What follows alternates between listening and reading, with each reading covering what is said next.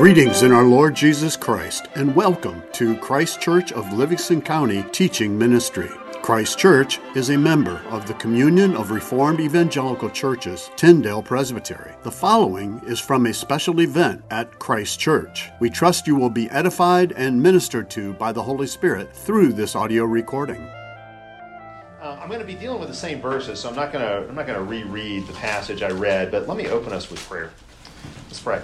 Father, we do thank you again for bringing us together. Thank you for these men and their desire to serve your church and build your kingdom, and pray that you would be with us here now, and again, that you would speak to us, that we might lead your people and shape our congregations in a way that is fitting, and so that we might all walk worthy of the gospel. Father, we pray that you would be with us now and help us to understand what it means to be your people in the kind of churches that you call us to lead, to form, to shape. Father, we pray these things in Jesus' name. Amen. Amen. Amen. All right, so this passage we're looking at in Zephaniah, it of course is a prophecy, and it's a prophecy about us. It's a prophecy about today. It's a prophecy about our period in history, this period we live in between the first and the final comings of Jesus in history. When Zephaniah makes reference to that day, he's referring to that time when Messiah has come into the world and what he will accomplish. In verse 9, as we've seen, Zephaniah promises that God will change the speech of the nations, and the result will be that they will call upon the name of the Lord. That's what God wants, is to be called upon in every nation, in every language under heaven, in every nation under heaven. That's what God wants, to be called upon in a multitude of languages. The same confession being made with many different languages. And of course, the result of this is what we might call Christendom, a Christianized society, a Christianized culture, a Christianized civilization. God's going to change the speech, meaning he's going to change the confession of the nations. That word change there actually means convert. So God is promising to convert the nations and turn them to himself and Christianize them.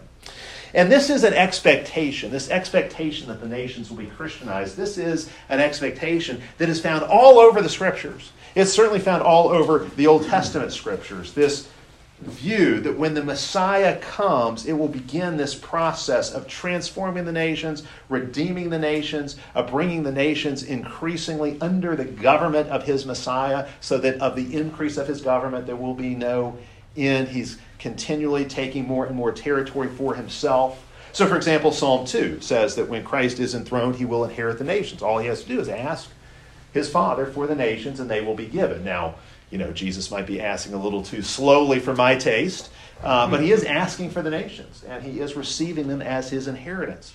In Isaiah chapter 2, the prophet says that in this new covenant age, the mountain of the Lord's house will be established and exalted above all the hills. So the mountain of the Lord's house, the temple, will be lifted up high. And Isaiah says, all nations shall flow to it. Many peoples will come and say, let us go up to the mountain of the Lord. So you have this picture that Isaiah draws of many Gentile nations streaming into the temple to worship God. Much like what you have in Zephaniah. We've got this picture of the nations being converted. Isaiah 19 is a really interesting one. It says that in the future, cities of Egypt will speak the language of Canaan.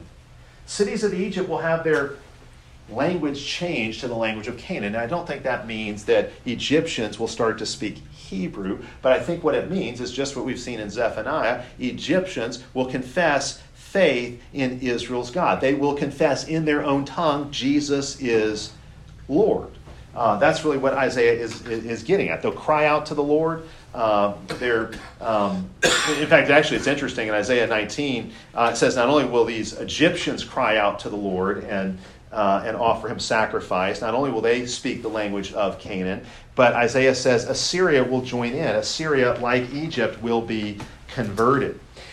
The question for us is, how will this come to pass? If the nations are going to be converted, if the Gentile nations are going to be gospelized, if you will, if they're going to be discipled and transformed as is promised again and again, how will God do this? We know that ultimately it happens through the death, resurrection, and reign of Jesus. But what means does God use to further the reign of Jesus in the world? That's the question. How will God do this? How will God take the good news of Messiah's kingdom into the nations to convert them? How will he make the nations Christ's disciples? How will he make the nations Christ's inheritance? How will he fill the nations with his worshipers? And the answer Zephaniah gives, as we're going to see in just a moment, is the church. The answer to that question is the church. God will use the church to grow the church. God will use the church to disciple and convert the nations. The church grows through the ministry of the church.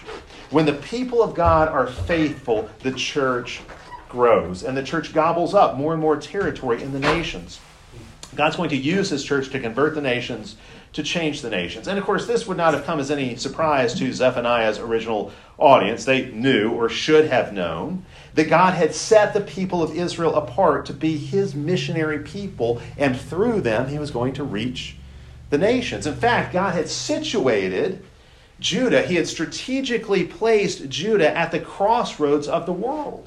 So that while there were certainly times when Israel was called to go to the nations, think of Jonah, for example, Israel constantly had the nations coming to her, passing through her own territory. If you look at a map, you can see this. God placed his people, Israel, at what you could say is the heart of the ancient world.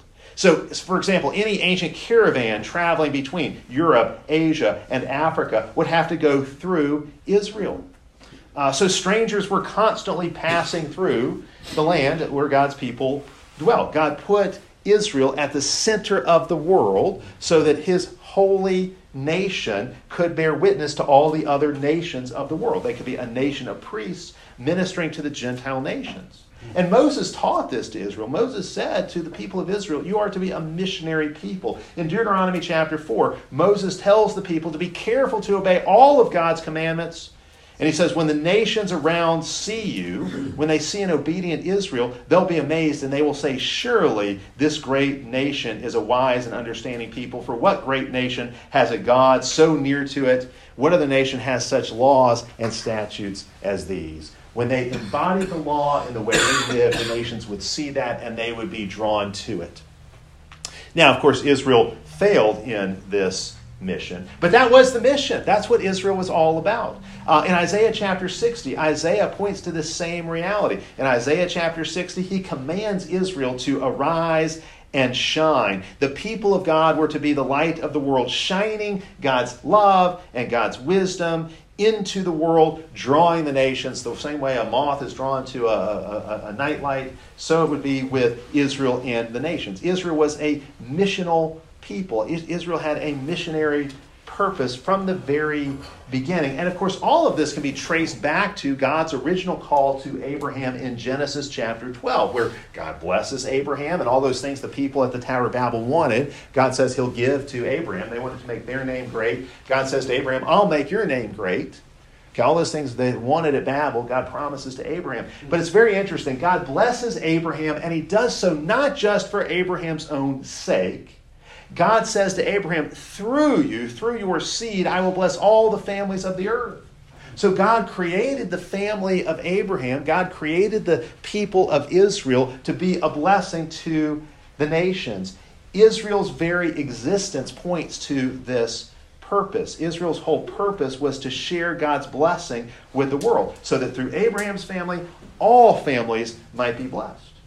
So Israel always had a mission to the nations. Did Israel carry that mission out? Sadly, no. Israel constantly failed in that mission. And in fact, we find that when Israel at various points in her history had gotten so compromised that she couldn't carry out the mission or wouldn't carry out the mission, what did God do?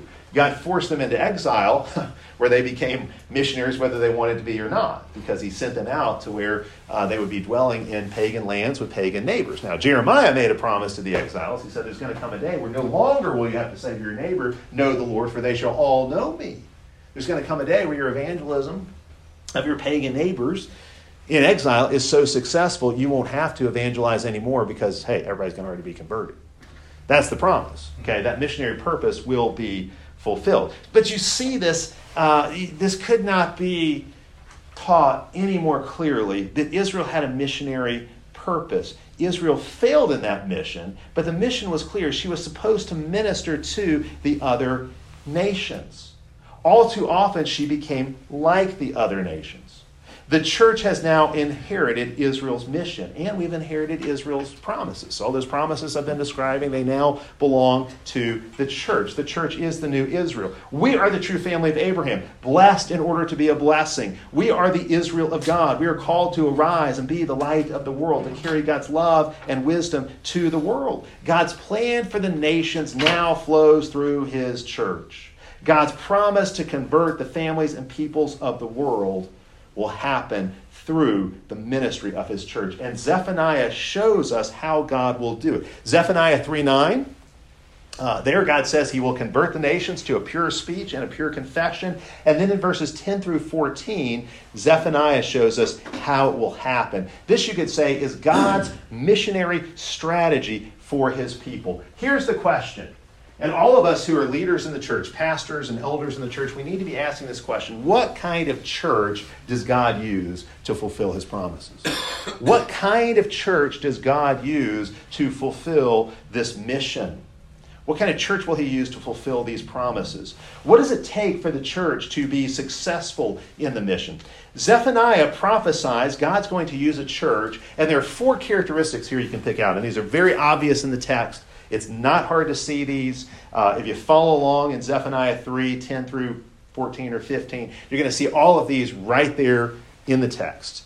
What God will do for his people and how this will bring about what he has promised. So these are the 4 features. These are the labels I'm giving to the 4 features that you see here. Catholicity, humility, integrity, and festivity. Those 4 things. Those are the 4 ingredients of the kind of church that's going to convert the nations and fulfill this mission. Catholicity, humility, integrity, and festivity. You want to be a church that's salt and light? You want to be a church that transforms the world? Look no further than this. If your church has these 4 ingredients, of course there's more here than any one local church can do, but if you get enough churches that have these 4 ingredients, the world will be changed. This is what a world-changing church looks like. And again, all of these I think are right there in the text, easy to see. So start with Catholicity. That word Catholic obviously is not in the Bible, but we all know what that word means. It means universal. It's in the creeds that we probably all recite in our churches each week. Catholicity is that term we use to describe the oneness of the church. It's the way of confessing that the one true church includes people from many different nations and ethnicities and so forth. And it's a way of saying, whatever nation we come from, whatever ethnicity we're a part of, if we trust in Christ, we are part of one body, one fellowship. We're part of this one holy Catholic and apostolic church. Many nations gathered into one church. That's the Bible's vision again and again. This is Ezekiel's vision. When Ezekiel has a vision of the coming kingdom, he sees it as one tree. That one tree represents the kingdom or the church, and then many different kinds of birds come and land in that tree, representing the many different Gentile nations. So one tree, many birds. One church, many nations. That is God's formula. God says when he changes the speech of the nations, they will speak with a purified lip. They will all call upon the name of the Lord and serve him with one accord, or as I said just a bit ago, they will serve him shoulder to shoulder. Again, think about this. This is the picture that God gives through Zephaniah for how he wants his people to serve him. Shoulder to shoulder. This is how men fulfill a mission, right? Shoulder to shoulder, side by side, we march into battle. Think of captains on a football team walking shoulder to shoulder out to the middle of the field for the coin toss before the game. Why do they walk out shoulder to shoulder? It's to show we're presenting a united front. We are a team. We're going to work together as one to win. And God says that's how he wants his church to be. He wants us to stand shoulder to shoulder. Now, one of the reasons the church in our day is so weak is because we are so divided. We don't have a lot of shoulder to shouldering going on in the church in our day. And a divided church is an easily conquered church. A divided church is a church that will be easily captured by the world. A divided church cannot speak to the culture with one voice. Why doesn't the world listen to us? Well, the church herself is really a cacophony of voices. So even if we had a civil magistrate that wanted to listen to the church, how would that happen in our day? We don't have a way to present a singular voice. We've got a cacophony of voices that really get in the way of the truth. Now, obviously, this does not mean we just jettison all our theological and liturgical differences with other Christians. Any unity worth having is going to be a unity grounded in the truth, grounded in Scripture. That means unity will be hard to come by. It's not easy. But one thing I think we can say is that there are many divisions among Christians. So there are many divisions among Christians, and I would say especially arising within American history, that have been unnecessary and counterproductive and have weakened the Christian witness in our land. Zephaniah tells us God's plan for the church is Catholicity. God's plan for the church is unity, that we would serve one God, shoulder to shoulder, that we would serve God as one, shoulder to shoulder. Paul in Philippians 1 calls on the Christians in Philippi to contend as one man for the gospel, to contend as one, shoulder to shoulder, like we're one man. Jesus prays for this kind of unity in John chapter 17. He prays that all of his disciples would be one, even as the Father and Son are one, that when we are one, we in some way are manifesting the unity of Father and Son. Jesus even goes on to say that through the oneness of his people, the world will come to know that he has been sent by the Father. Again, Catholicity is vital to mission. Zephaniah shows us that. Jesus' prayer shows us that. Remember, the background to Zephaniah's prophecy is the Tower of Babel incident. And remember what God said in Genesis chapter 11. I made reference to this last time, but let me mention it again. When God comes down to get a good look at their tower and he sees they really are united, he says, nothing they propose to do will be impossible for them. Now, we could say that's hyperbolic language, that's exaggerated language. But here's the point. If pagans who are united together have great power, how much more is that true of the people of God? Amen. I'll just tell you this. You know how anti-Christians in our country got our marriage law? Well, it's a Supreme Court ruling, but how they actually got the culture to change on marriage? You know how anti-Christians in our culture did that? They got together, they united, and quite frankly, they worked shoulder to shoulder to make it happen. They had a mission, and they accomplished it because they set aside a lot of differences to work together to corrupt the institution of marriage in our culture. And they accomplished it. Okay? That's what pagans can do. That's what anti-Christians can do when they are united. They can do a lot of damage when they're united. You know, when pagans get together and pool their power and decide to work together, they can accomplish a whole lot. But I can tell you this, when God's people get together and decide to work shoulder to shoulder, we can do far more. Far more. Problem is, we're not doing that right now. If pagans who are united have great power, how much more would that be true of the people of God when we are united? A united church can do anything it proposes to do.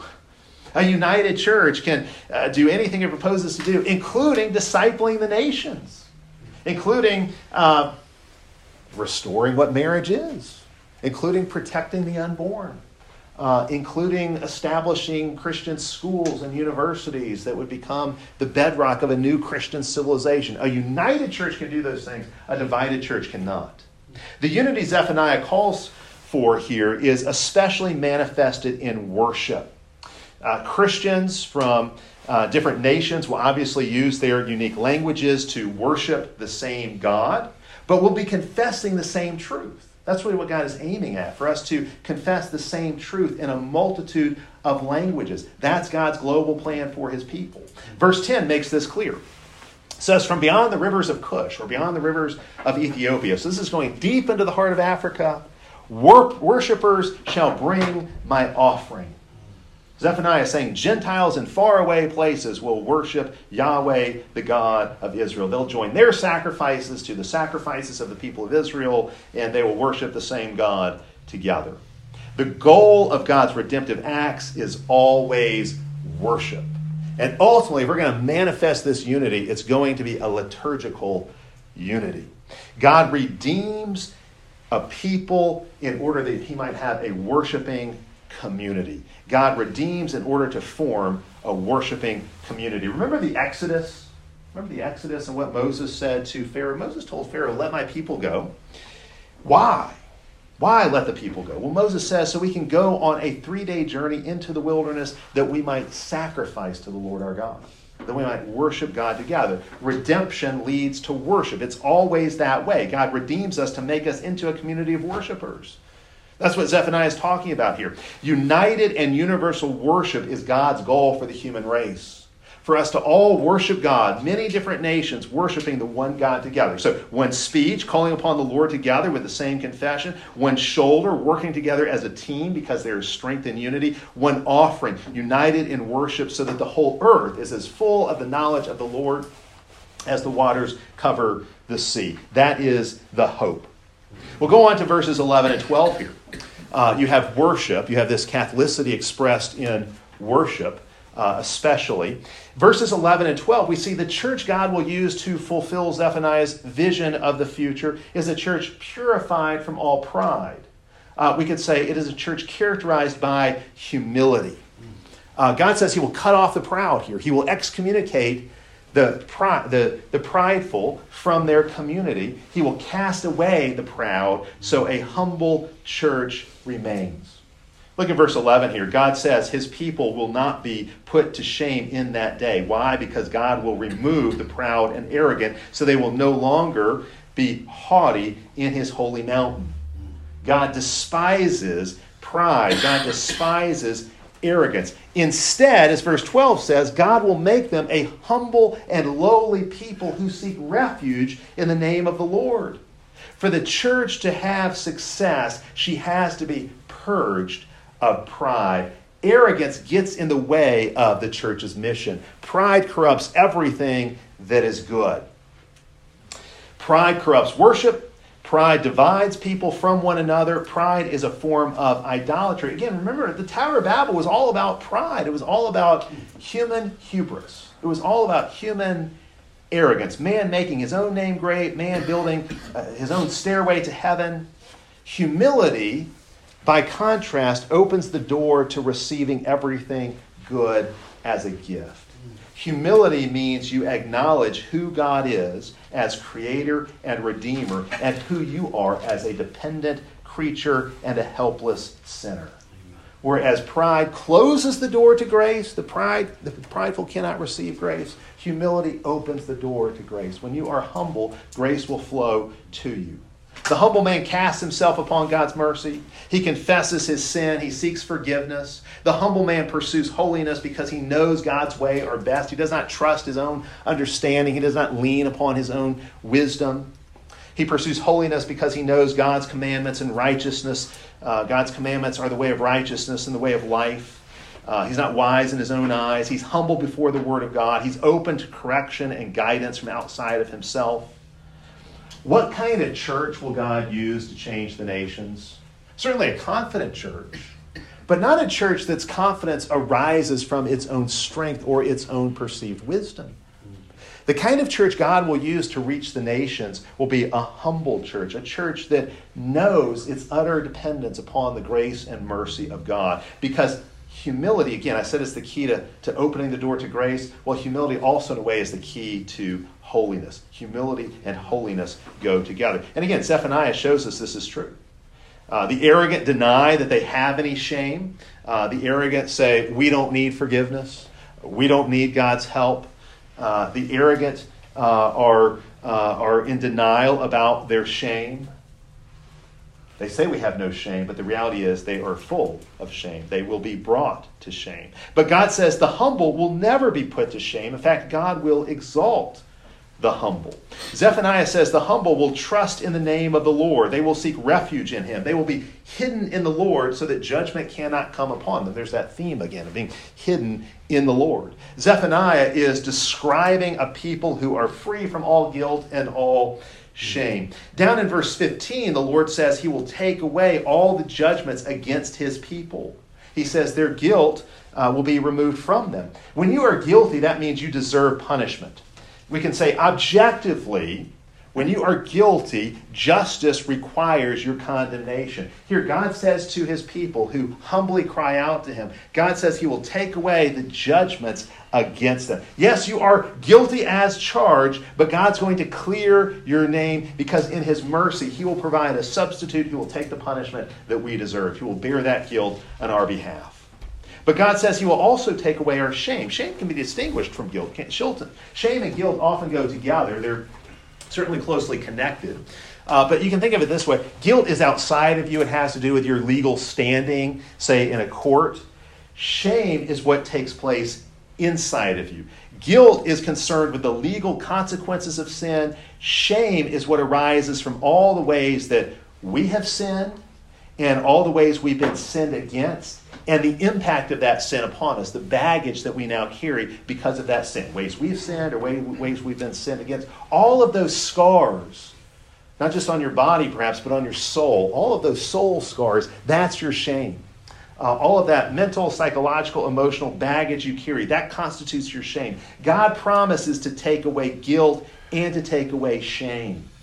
Shame, of course, traces all the way back to Adam and Eve. They brought shame upon themselves before the fall. They were naked before one another without shame. Now there is shame associated with their nakedness before one another. We who live downstream from Adam and Eve, we have in some way inherited their shame. Their guilt and their shame have come to us. Adam and Eve tried to hide their shame once they sinned against God, but of course they could not. We've inherited that shame and we add to it with our own shameful acts. But God says here in Zephaniah, he will take that shame away. He will make us a people who are free from shame. He'll remove the shame. The humble will have their shame covered. Fig leaves couldn't do it, but Christ can. See, the Lord is determined to have a humble and holy people for himself. That means a people who are free from guilt because they've been cleared, they've been forgiven, and a people who are free from shame because they've had their shame covered with the glory of Christ. What else characterizes the humble here? The humble man, of course, learns to hate his sin. In fact, I would say he learns to hate his sin more than anybody else's sin. The humble man is repentant. He boasts, yes, but he boasts in the Lord, not in himself. The humble man is proud, but he's proud of Jesus, not his own accomplishments. The humble man is proud of what Jesus has done, not what he does. That's where humility begins and how it manifests itself. He acknowledges openly his utter dependence upon the Lord's mercy. He trusts in the Lord. The humble man seeks to make the Lord's name great, and so in return, the Lord makes his name great. The humble man does not exalt himself. That's what the proud man does. The humble man does not exalt himself. He waits for the Lord to exalt him. Zephaniah is telling us here the church that changes the world will be a humble church. This might seem counterintuitive. Some people think, it's going to be a prideful, arrogant church that accomplishes a great deal. Do not confuse the self-confidence that arises from humility with the kind of pseudo-confidence that arises from being prideful. If you're humble, you will be confident. Humility and confidence go together, but your confidence finds its source in a different place. Your confidence arises from a different source. Zephaniah here is telling us the church that changes the world will be a humble church. Humility is not weakness.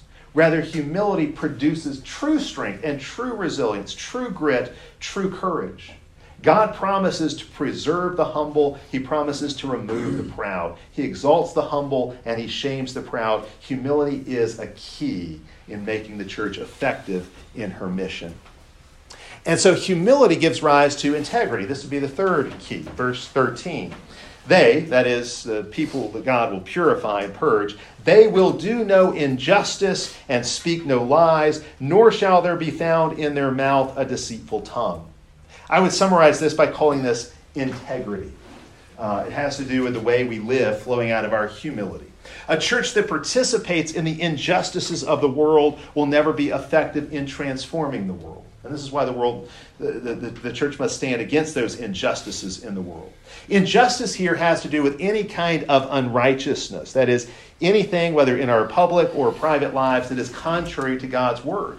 Churches that are compromised with the world cannot change the world. That's the bottom line here. And let's be honest, all too often the influence flows in the wrong direction. Instead of the church discipling the nation disciples the church. Instead of the church discipling the city disciples the church. A group of Christians set out, they say, we're going to change the city. And what happens is the city ends up changing them instead. All too often, that is the story. And the church becomes worldly. The salt loses its saltiness. The light that is supposed to shine out through the church becomes dim. And that influence flows in the wrong direction. Now, obviously, this is the case with mainline, liberal, progressive churches that are overrun with worldliness. You know, there's a rainbow flag hanging out front, or they got a BLM flag out front. That is a good sign that the world has won that battle with the church. The world has conquered the church instead of the church conquering the world in that case. That's obvious. But what maybe is not so obvious to us is that even theologically conservative and historically reformed churches can be overrun with worldliness too. It might be more subtle, maybe more privatized. There's not a rainbow flag flying out front. But worldliness still creeps into our congregations, into our lives. And so in our entertainment or our social media use or our tendency, even among conservative people, to amuse ourselves to death, as it were, our immodest dress on the part of our ladies, foul language, our gossip, our lies, our discomfort with the Bible's teachings on men, women, and sex or other controversial topics, our cowardice when it comes to teaching and explaining those things, our lapses into sexual sin, our dishonesty in daily life, our foolish stewardship of resources God has entrusted to us, our laziness, our misuse of alcohol, our greed that perverts tithing, that perverts generosity. On and on I could go. It is very easy for churches that are full of conservative Christian people to actually lack integrity, to actually lack this kind of integrity. Our churches, my church, your church, our churches are not immune to any of these temptations. And these sins can afflict us, these sins can impact us and cause us to lapse into worldliness, often without us really detecting these things or dealing with them in the way that we should. Zephaniah says, if a church is going to play its part in converting the nations, it must reject hypocrisy, it must have integrity. And I put those two as opposites, integrity and hypocrisy. When we are what we say we are, that's integrity. When we're not what we say we are, that's hypocrisy. And it's interesting, as Zephaniah unpacks this in verse 13, he returns to the issue of speech. Our words are a great test of our integrity because our words really reveal whether or not we have self-control, whether or not we have self-discipline. That will be seen in our speech. The Lord will purify their speech so they will speak no lies, Zephaniah says. There's no deceit found in their mouths. That is to say, they will speak the truth about God. They'll no longer exchange God's truth for Satan's lies. They'll speak God's truth to one another in love.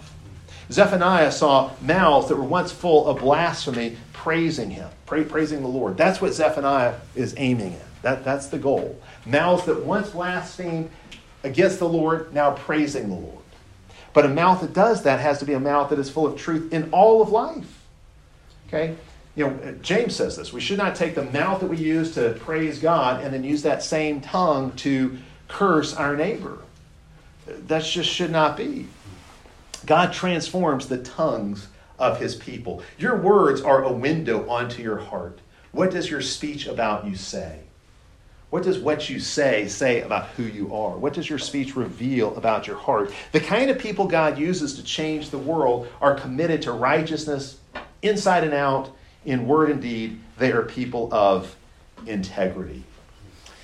And finally, from the end of verse 13 into verses 14 and 15, we have what I will call festivity. And this is obviously the most fun one to talk about. But we've seen Catholicity, humility, integrity. Now we get festivity. What kind of church fulfills this mission to the nations? It is a church characterized by these things, but festivity is what I think ties them all together. Look at what Zephaniah says about festivity. Verse 13, God's people shall graze and lie down, and none shall make them afraid. God's people lying down and grazing. Does that remind you of anything? Maybe a particular psalm, a really well-known psalm? Yeah, Psalm 23 is obviously in the background here. Psalm 23 is in the background of this prophecy. He's saying that we will be safe and secure because God is with us. We'll be like grazing sheep. When those sheep are grazing, they don't have to worry about the wolf because the shepherd is out there to protect them. And so they can graze and they can enjoy that safety and that security. We're like grazing sheep because the Lord is our shepherd. We are the people of his flock, the sheep of his pasture. He's going to protect us and provide for us. We've got total security in God's love. Because God's jealous love has claimed us for himself, we can take great comfort in his care for us. One very common picture that you have in the Old Testament prophets is that of God's people living peaceful and quiet lives under God's blessing. God's people enjoying his gifts, God's people being contented, God's people being granted great prosperity. I think this verse in Zephaniah actually, I think it's very reminiscent not just of Psalm 23, but also Micah 4:4. In Micah 4:4, the prophet says that under the reign of the Messiah, every man will sit under his own vine and fig tree, and no one shall make them afraid. That is to say, this is a picture of God's people owning productive property, enjoying the fruits of that productive property, enjoying the prosperity that God provides. And that's really what you have in Zephaniah as well. Of course, we can go even further back, and we can say that really what Zephaniah is giving us here, and you could say Micah as well, but really what Zephaniah is giving us here is not just a picture of, say, Psalm 23. This is really a picture of Eden restored. The Garden of Eden was the original place of peace and prosperity, of grateful enjoyment of God's gifts. And Zephaniah says that Messiah's reign will lead to a kind of Eden restored, paradise restored.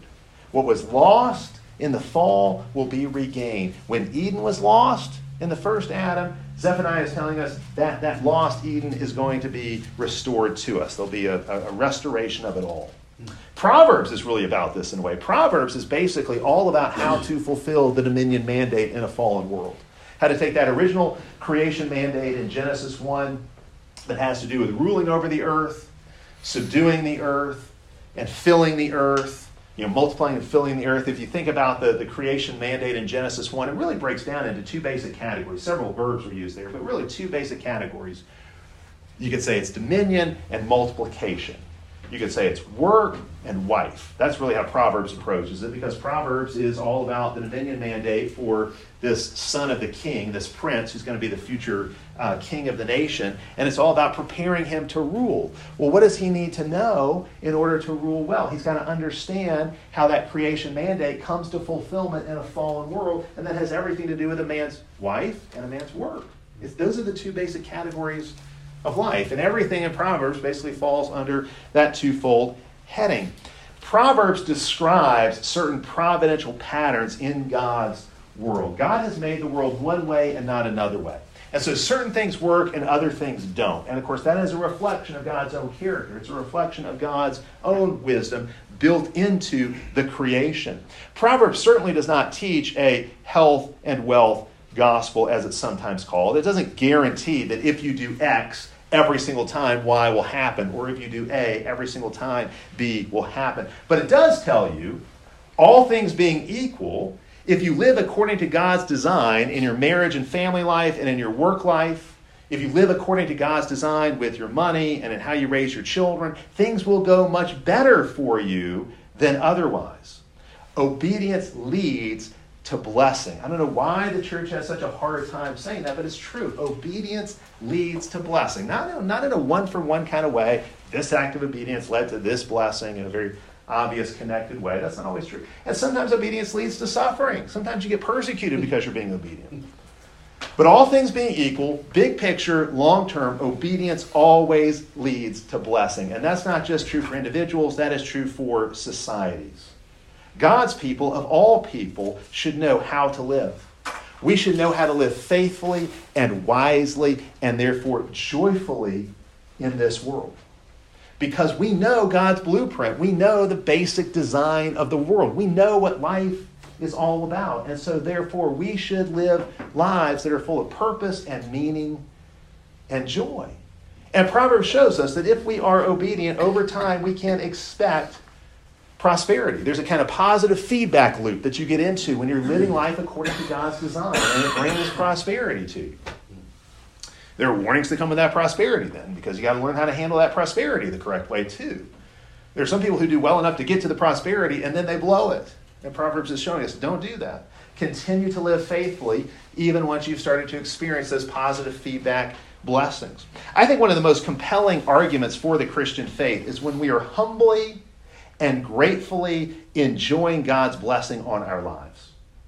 One of the best witnesses we can give to the gospel is living grateful and joyful lives, showing those around us that we have received God's blessing and we are just enjoying the heck out of those blessings.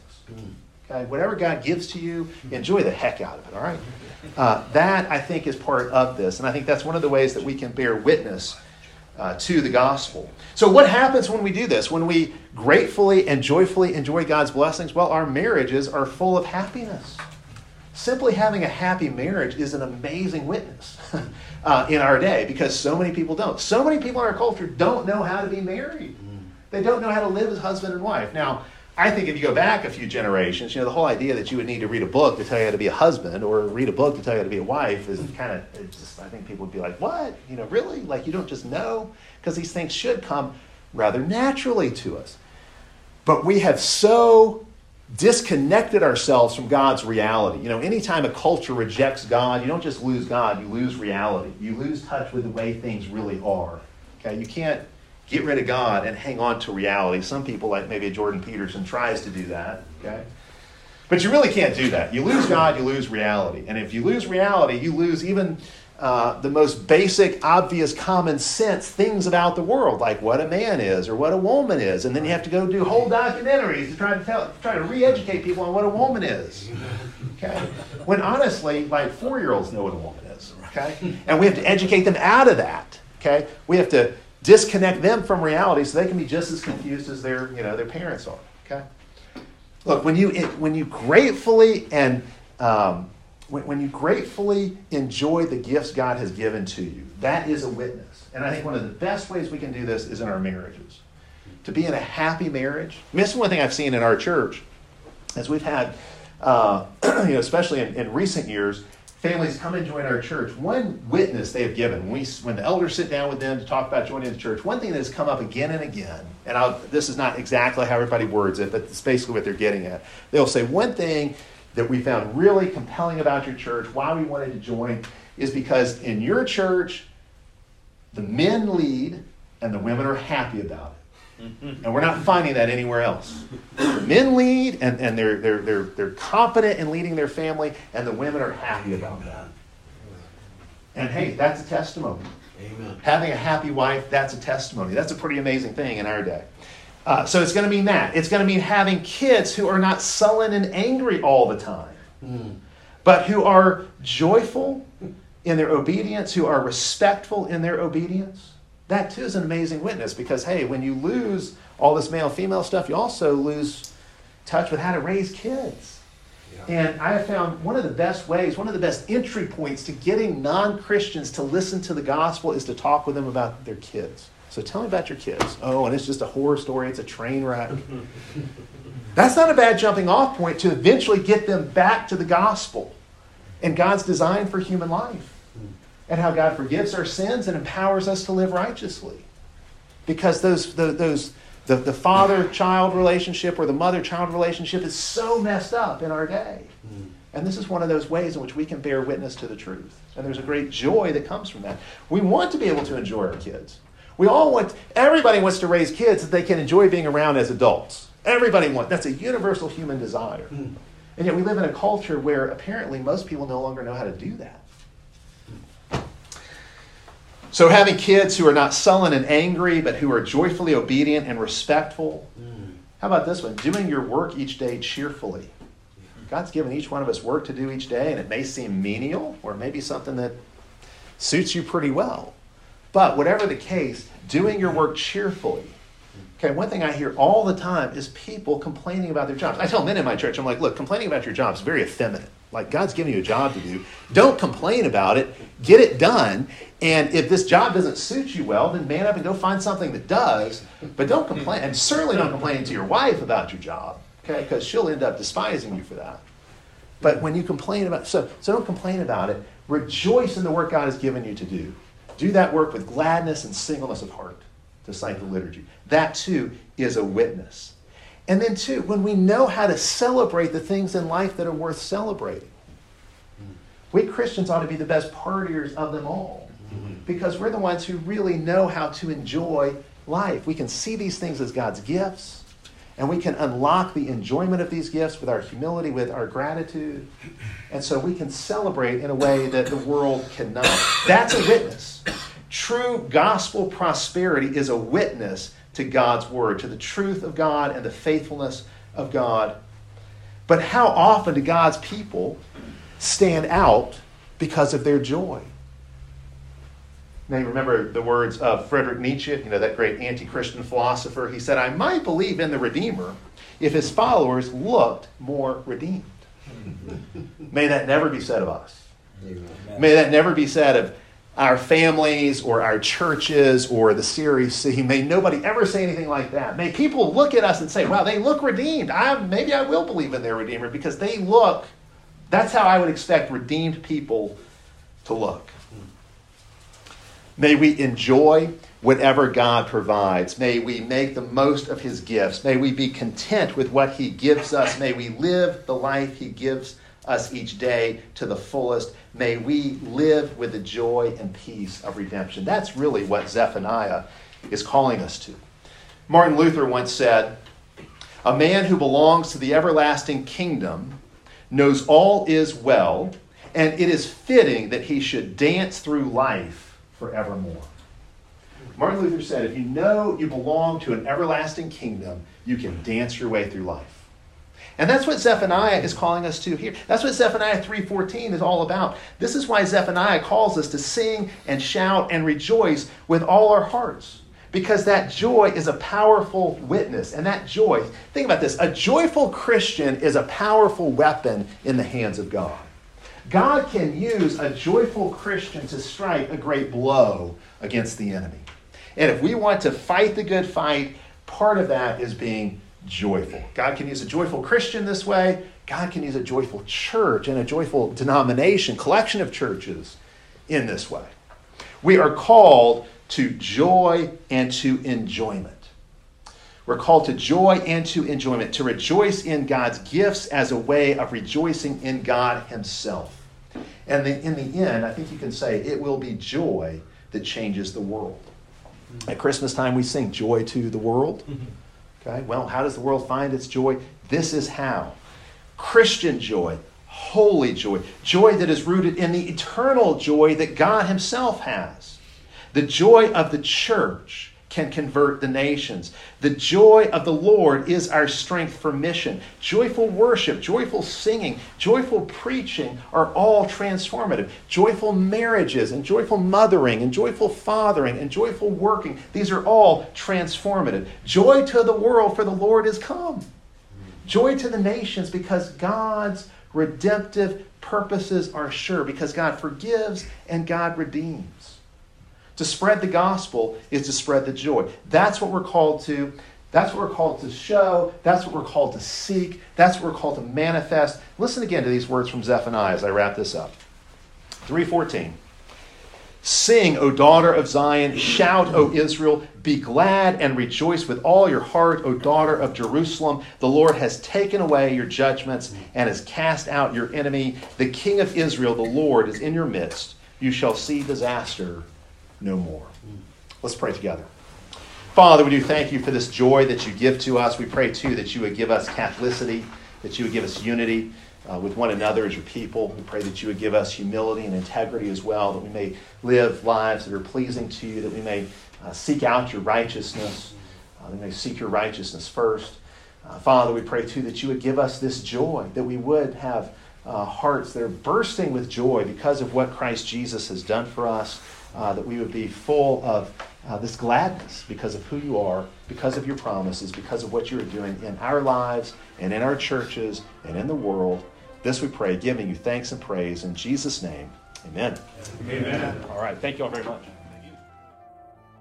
Thank you for listening to this audio recording from Christ Church of Livingston County. If you would like further information about anything in this recording, the Bible, about Christ Church of Livingston County, or wish to make any other related inquiry, please feel free to contact us through our website, christkirkmi.com.